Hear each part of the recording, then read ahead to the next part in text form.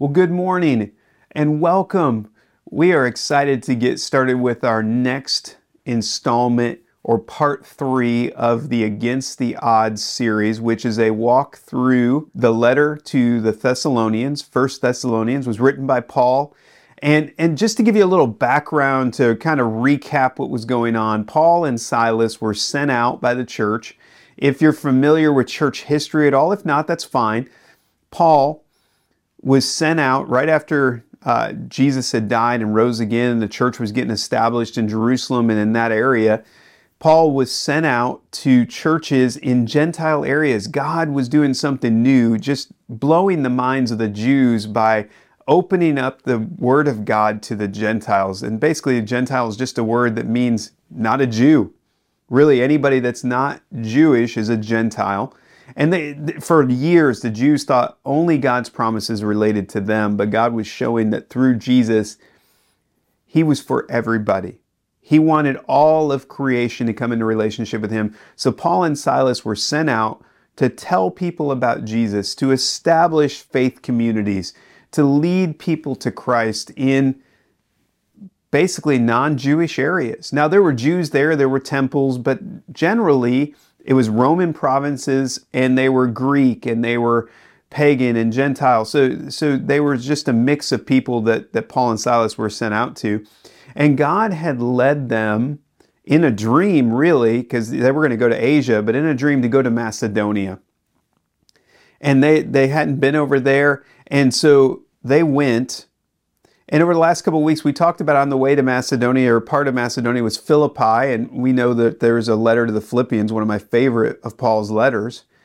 But when they were in Philippi, Paul and Silas were there, they were ministering and developing this faith community, and through an incident where this girl that was demon-possessed kept saying things, and it was really becoming difficult for Paul and Silas to do what God had called them to do, and they cast the demon out of this girl. And she was a slave, and she was a fortune teller. And when they cast the demon out, she no longer could tell fortunes. And the slave master got really angry, worked up a mob, and had Paul and Silas thrown into prison. Really cool story. We read it last week. You can go back to last week's message. I'm not going to take the time. But long story short, while they were in prison, they were worshiping God, and God sent an earthquake, freed all their chains, but they didn't leave. And the jailer was going to kill himself, but instead, he came in and found all the prisoners there and actually believed on Jesus. And that's a much longer story, but really cool things. And then after they were released from prison, they were said, hey, you're free to go, but don't stay here and preach the gospel. Leave. Please leave. So Paul and Silas left, and they found themselves in Thessalonica. And while they were there, is this, a part of Macedonia. They were there. They did what they normally do. They would go find some Jews, because that was what they did. And they went to the temple. I don't know how big this temple was, but there was a place of worship for the Jews. They would go in and they would share the gospel. They would share who Jesus is, the good news. It's all gospel means is good news of Jesus, the Messiah, that God came to earth as man. And they would share about Him. And this is what they did everywhere that they went. And there was some Jews and some Greeks that were believing in who Jesus is. They were there 3 Sabbaths, so basically 3 weeks. And then people from Philippi that were persecuting them there came over and stirred up trouble for them in Thessalonica. And actually, Paul and Silas were staying with somebody that they had met there. They were living in their house. And this mob that they had worked up came and arrested the family that Paul and Silas were staying with, threw them in jail because of Paul and Silas, because they said they were causing riots and going against Caesar, all of this stuff. And so eventually they were released from prison, and everybody, all the believers there, after just a month, said, hey, you guys need to move on so you don't end up arrested or killed. And so Paul and Silas went on to Berea. But they left, and this church, this budding church that they'd only poured into for about a month, began to grow. Here's what we know from what we've learned so far. We're only a couple chapters into this letter. The church survived against the odds. Let's face it, they didn't have a Bible. They didn't have a leader or a pastor. Paul and Silas were only there 3 weeks, maybe 4. It was just a short period of time, but it survived, and it not only survived, but it thrived. It became an example for churches throughout Macedonia. The second thing we learned is that the Holy Spirit was the key to its survival. Paul and Silas, when they left, the church didn't have the Bible, didn't exist yet. They had, if they were Jewish, they had the Old Testament scriptures that pointed to Jesus, but they didn't have what we know as the New Testament. Those letters hadn't been written. This is one of those letters. So the Holy Spirit had to guide them, direct this young church. Here's the other thing. What Paul had suffered became proof of his pure motives. So Paul's suffering in Philippi, the opposition, they were doing this not to gain people's wealth, not to trick them into anything. They had pure motives. They loved the people that were there, and they shared their lives with them. And their pure motives and obedience opened the door for the Holy Spirit to do his job, and out of that, a church was born. So that gives us some insight into what was going on. We're going to go a little deeper.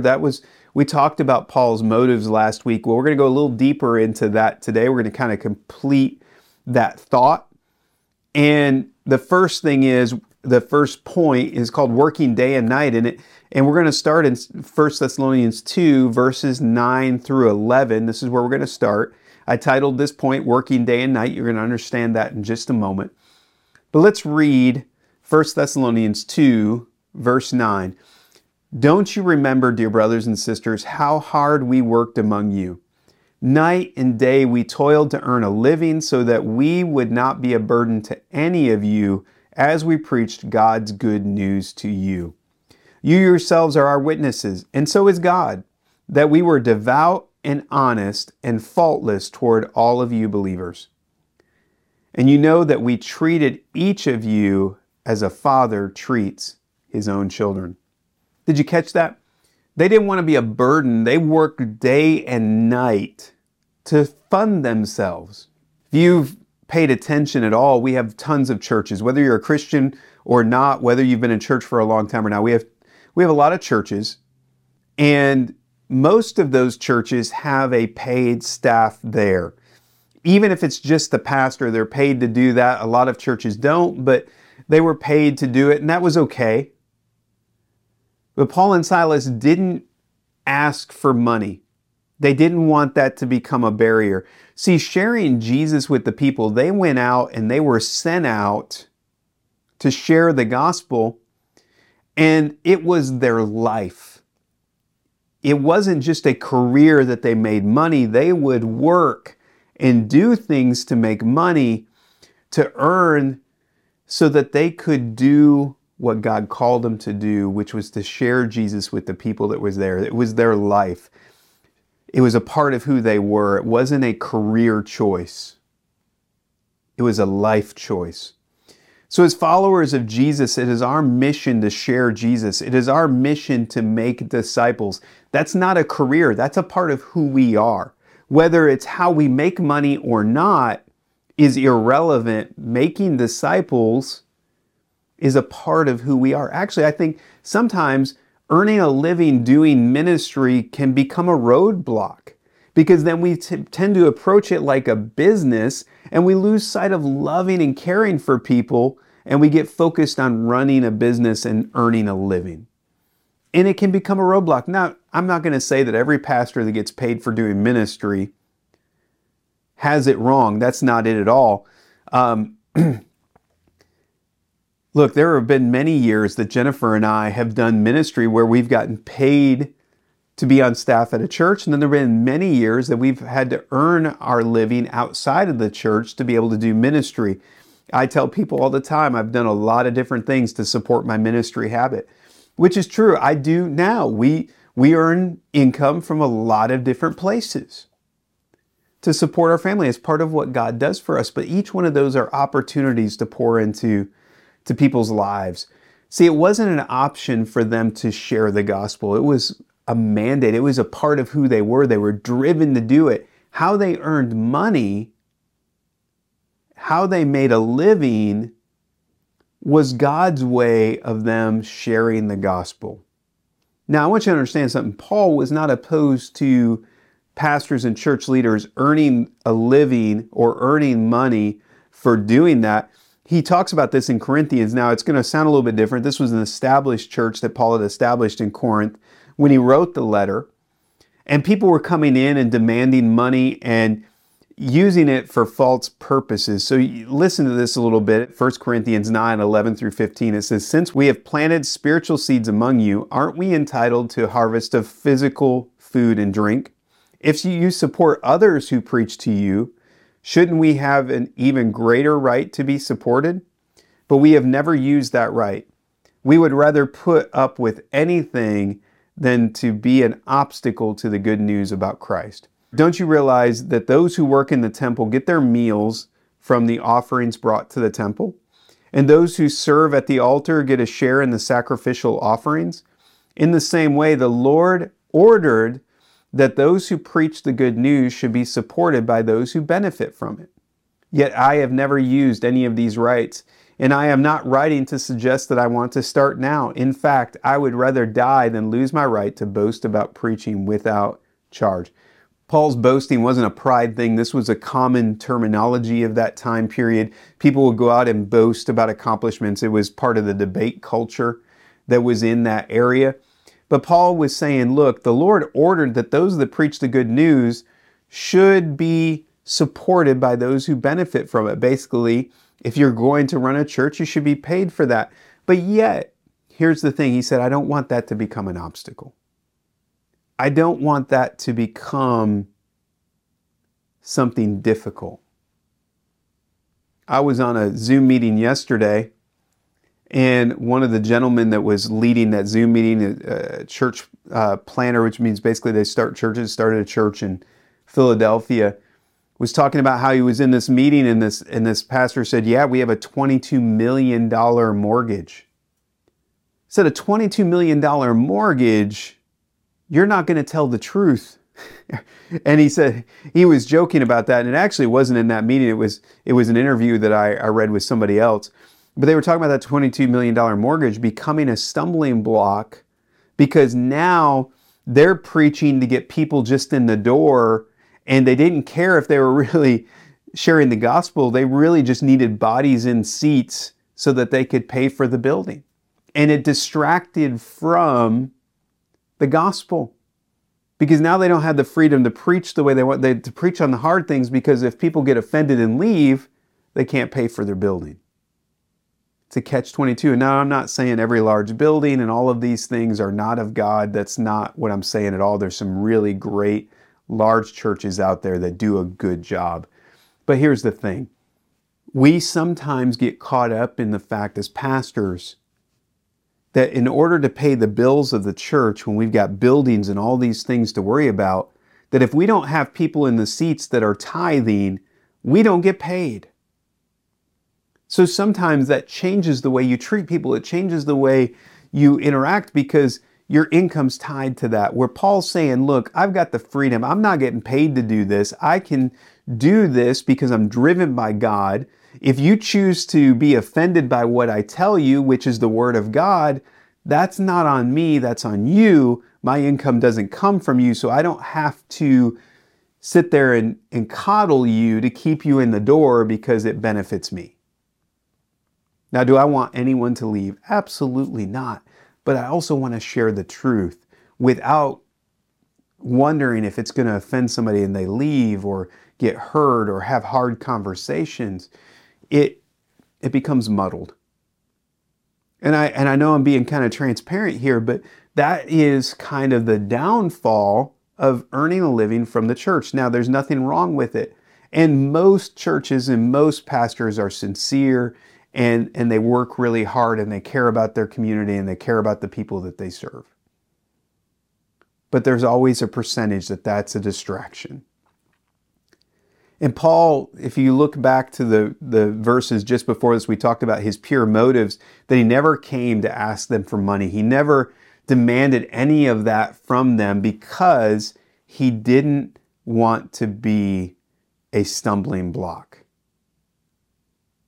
speakers of that day would come in and they would share, and we talked about this a little bit. It's kind of like a book tour, and they bring people in and they do all of those things, one, to make money, to build their brand, to become something that would earn them money or earn them reputation. For some of them, it's not money, it's their own ego, it's their own building of themselves. And Paul's saying, look, we don't want any of that.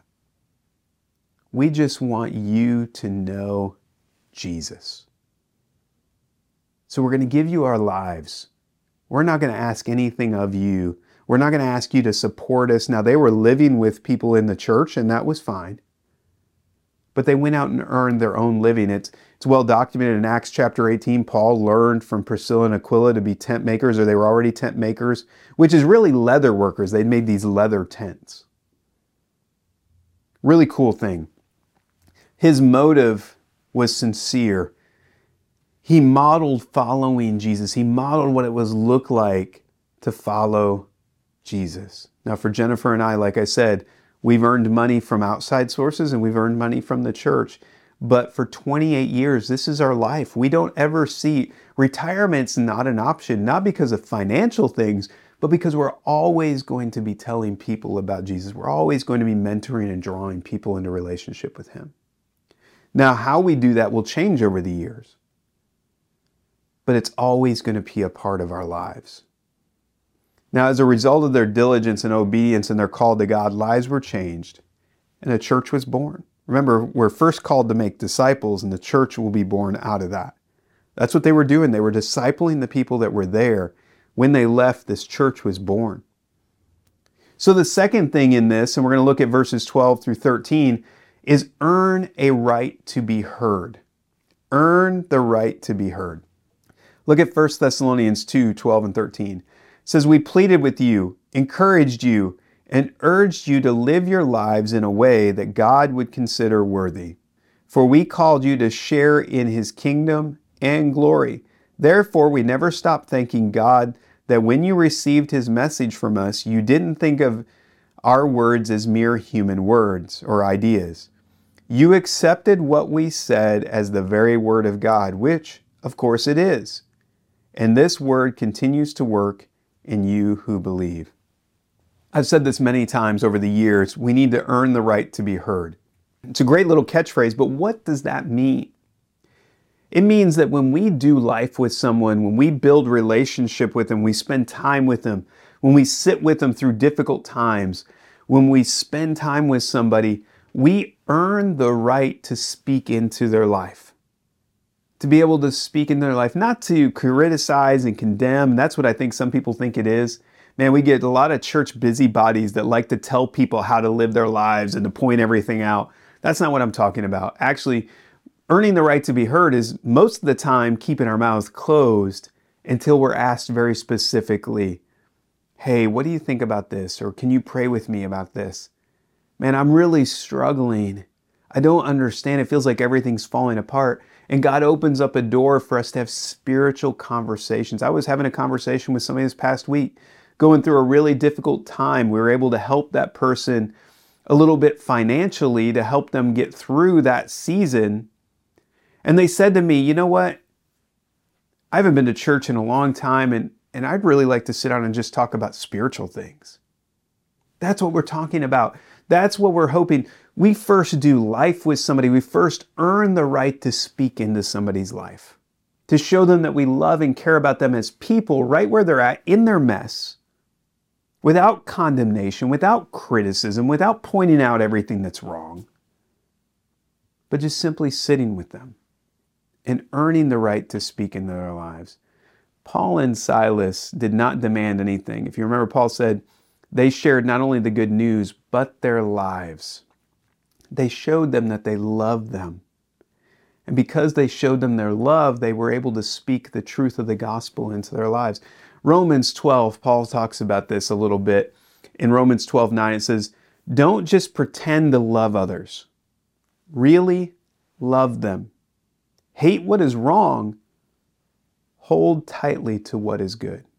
Now think about this for a minute. We're told to love everybody.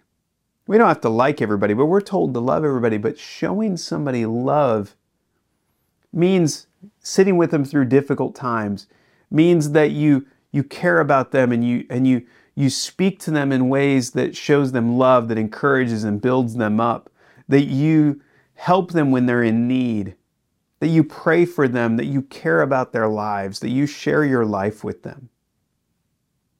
So don't just pretend to love others, really love them. That's hard for us to do. Sometimes the best way I can speak into somebody's life is just sit there with them. As a pastor, for years, I really struggled because I felt like when people came and just poured out their lives to me that I had to have answers for everything that's there. And actually, as a guy, and this is natural for guys to do, we like to fix things. If we see something that's going wrong, we want to provide solutions and fix things. And I have to temper myself sometimes and not try to fix every situation. But sometimes just to sit and listen, because what the person really needs is to just dump it all out. And oftentimes in the dumping, they learn, or the Holy Spirit reveals to them what they need to do. But we feel like if people would know our stuff, and if we were to just dump it all out there, that this person isn't going to like me, this person is going to push me away. Look, I have heard just about anything from people. Not very much surprises me anymore. After years of working in foster care and 28 years of ministry, I've heard it working with the police department. All of those things, I've seen and heard a lot of things. A lot of things that I can never share that are pretty big deal. But what I've learned is that people need to get that off their chest. They need to share. And by just simply sitting with them and not necessarily offering solution, unless they ask, hey, what do you think about this? We earn the right to be heard. That's where that conversation is. Hey, what do you think I should do? How should I handle this? I'm lost and broken. I see all the things that God's done in your life, but I don't have that peace. How do I get that peace? That's when you earn the right to speak into somebody's life. Remember, when we reflect Jesus, think about how Jesus confronted, like the woman at the well. He shared with her things that he knew about her life and even pointed out that she was living in sin with somebody. He didn't condemn her. Actually, what he said was, go and sin no more. He said that to many people. He would point out their sin. Their sin became evident when they saw the truth, when they saw the love of Jesus. The sin became evident. The Holy Spirit's job is to reveal that, to show that. He didn't have to tell them, you're evil sinner, you're going to be in hell or anything like that. He just simply had to love them and show them what the purity of living for him or to reflecting him is, and go and sin no more. Let me help you with this. My experience has been this. Most people know where their sin is. Most people know what's causing them problems. And it brings them shame and it brings them hurt. That's why they hide it, because they think if everybody knew all this stuff, they wouldn't like me. It's where the insecurity comes in, all of those things. And that's where people put on good faces. They'll lie and build up this persona that makes them look different than what they are. They project what they want people to see, but that deep hurt inside is often hidden. And what Jesus does is, when he forgives us of that sin, he frees us up to be who he's called us to be. That doesn't mean you share all of your stuff with everybody. Not everybody needs to know that. But when you give somebody the ability and the freedom to open up their hearts, to pour out their lives, you earn the right to speak into their life, to have those spiritual conversations, to have those times where you introduce them to Jesus, the one that gives freedom and peace, the one that loves them exactly where they are. That's what I mean when I say they earn the right to be heard. The Holy Spirit convicts people. Like I said, my experience, most people already know where the issues are. They just need to get it out. It's not for me to point out to them. Actually, when Jesus did his Sermon on the Mount, he talked about, get the log out of your own eye before you work on the speck in somebody else's. We're all broken. We all need that opportunity to share and to get it off our chest and to speak and to get the freedom that comes through Jesus. So Paul and Silas pled with them to live their lives in a way that honored God. Remember, this was an area that they were mostly Gentiles. They had a lot of different gods in the area, and people worshiped idols. There were sacrifices. Remember, in Corinth, there was temple prostitutes, all kinds of things going on. The pagan way of life went against the values of God, went against the word of God, but they didn't know any better. And so Paul and Silas shared with them what it meant to follow God, shared with them the truth of the gospel, and pled with them. If you look at verse 12, it says, we pleaded with you, encouraged you, and urged you to live your lives the way that God would consider worthy. For he called you to share in his kingdom and his glory, saying, hey, let the Holy Spirit clean you. Get away from sexual immorality. Get away from worshiping idols and all of these other things. Live in a way that honors God. They were only with him a short period of time. They didn't have the Bible. All they had was the power of the Holy Spirit. Look at 1 Thessalonians 5 and 6. This is going back to our first week. It says, for when we brought you the good news, it was not only with words, but also with power, for the Holy Spirit gave you full assurance that what we said was true. And you know of our concern for you from the way we lived when we were with you. So you received the message with joy from the Holy Spirit in spite of the severe suffering it brought you. In this way, you imitated both us and the Lord. From the Holy Spirit. Again, the Holy Spirit was the key to this.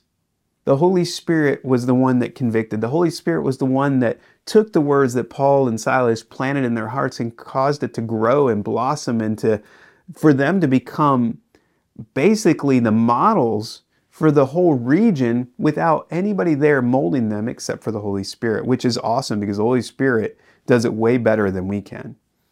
Paul and Silas did their part by giving of themselves, sharing of their lives, being consistent, being obedient so the Holy Spirit could do the work in their hearts. Look at verse 13. It says, therefore we never stop thanking God that when you received the message from us, you didn't think of our words as mere human ideas. Again, the Holy Spirit.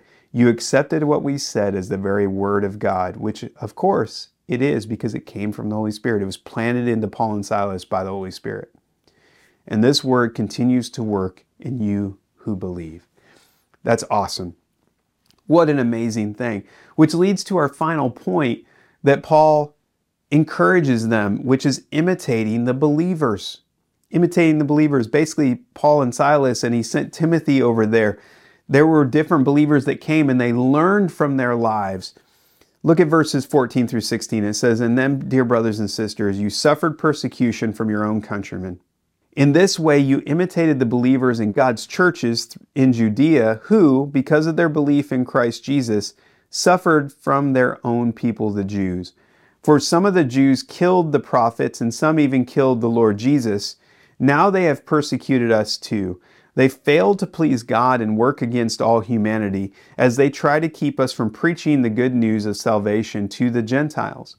By doing this, they continue to pile up their sins, but the anger of God is caught up with them at last. Paul again talks about this opposition. He points out that when the church started in Jerusalem and throughout that area, in the very Jewish area, that the Pharisees and those that were there tried to snuff it out. You go throughout the Bible, the Jews would often start straying away from God, and God would send a prophet to correct their course. And we read the prophets and we celebrate the prophets, but they were lived very difficult lives and they were persecuted and often killed, like John the Baptist. He was beheaded. Think about it. Read the story of Elijah. It came down to where all the prophets were killed and only Elijah was left. This was nothing new. And then when Jesus came and he shared the love, what'd they do? They crucified him, but that needed to happen for our salvation. And then when the church was born, look at Paul. Before he became Paul, he was Saul. He was persecuting the church and throwing Christians in prison and having them martyred. All of those things were happening. This is not new. Now the gospel's going out to the Gentiles, going out into other areas. And the Jews that even started following Jesus would follow them over and start condemning them, persecuting them, having them thrown into jail, creating stories, lying about them so that they could stop what God was doing. This has happened. This is nothing new. And Paul was saying, look, you're imitating the believers that have gone before you in your suffering. You're imitating even Christ himself in your suffering. Well done. hold on to your faith. You are on the right track. God is going to honor you. And actually, we know that they were known as believers to be modeled after throughout all of Macedonia. The Jews persecuted. Paul was persecuted. All of that was a part of their thing. You can find that same attitude today. There are people who do not believe that certain people deserve to know Jesus, even within our churches. And I can think of certain churches and even fellowships that are more about condemning people than they are about loving them and pointing them to Jesus. They point out, there are people that condemn either certain races or certain groups of people as if they're not worthy to hear the gospel. Well, none of us are. We're all broken. None of us deserve the gospel. But yet every human being that's ever been born, no matter what their lifestyle is, no matter what their background is, Jesus died for them. They deserve the right to have an opportunity to follow Jesus. It's not our job to clean up somebody's life and make them holy. It's our job to introduce them to Jesus and let the Holy Spirit do His job, which is to clean them from the inside out. It's what He did for us. Now, we learn from other believers that model that lifestyle, and we learn from them, but they need to show that love and compassion.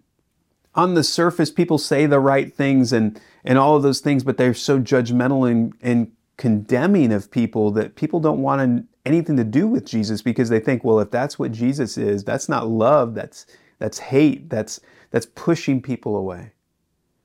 And I honestly, and this is just in my heart, I honestly think when those people stand before Jesus, I don't know what Jesus is going to do with them salvation-wise. That's not my job. But I can't think that He's going to be proud of those things. I don't think He's going to celebrate those things. And in fact, the scripture says there are going to be people that said, Lord, Lord, we cast out demons for you. We preached your word. We did all of these things. He's going to say, I never knew you. And I think those that treat people in that way, that those that condemn people, because it's not our job to condemn. That's solely God's job. So I say, woe to those that live in a way that condemn other people. Yeah, are there lifestyles of people that don't follow Jesus, that do not line up with His word? Absolutely. But we've been called to show them love, to introduce them to Jesus, to draw them towards Jesus.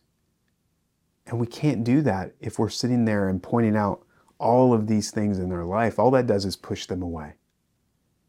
Our job is to sit with them and love them and earn the right to be heard so that we can pour into their lives. Now, there's going to be suffering. There's going to be people that condemn us for what we do. There are going to be people even in the church body that are going to look and say, well, by loving these people, you're watering down the gospel. No, we're not. We're living out the gospel. There's always going to be people that condemn. There's always going to be people that tear down what God's doing. That's what the enemy does. He confuses. Even those that follow Jesus, he confuses them. Look, I was legalistic that way early on as a believer. I think it's easy to fall into. I know many of you were really legalistic, and man, you're striving to live this holy life, which is part of the tension.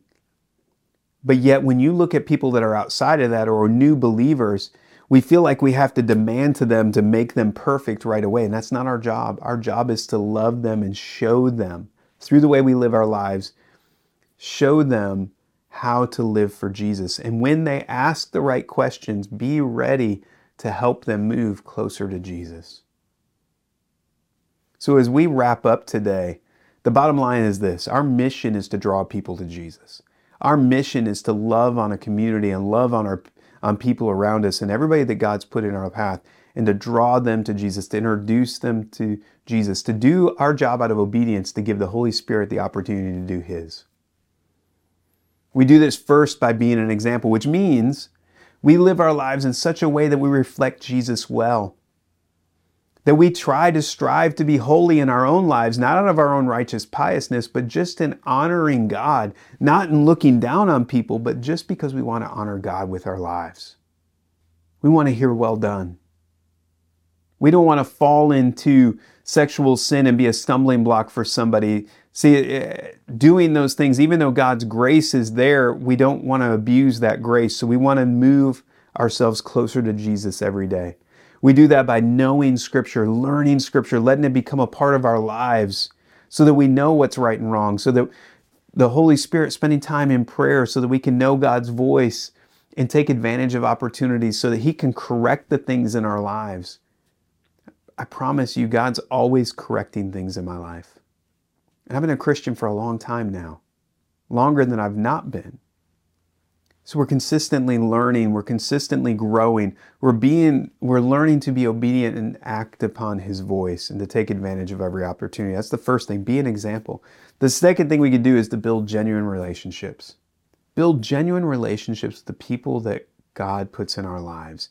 Not to win them to Christ, although that is a part of our goal, but because we care about people.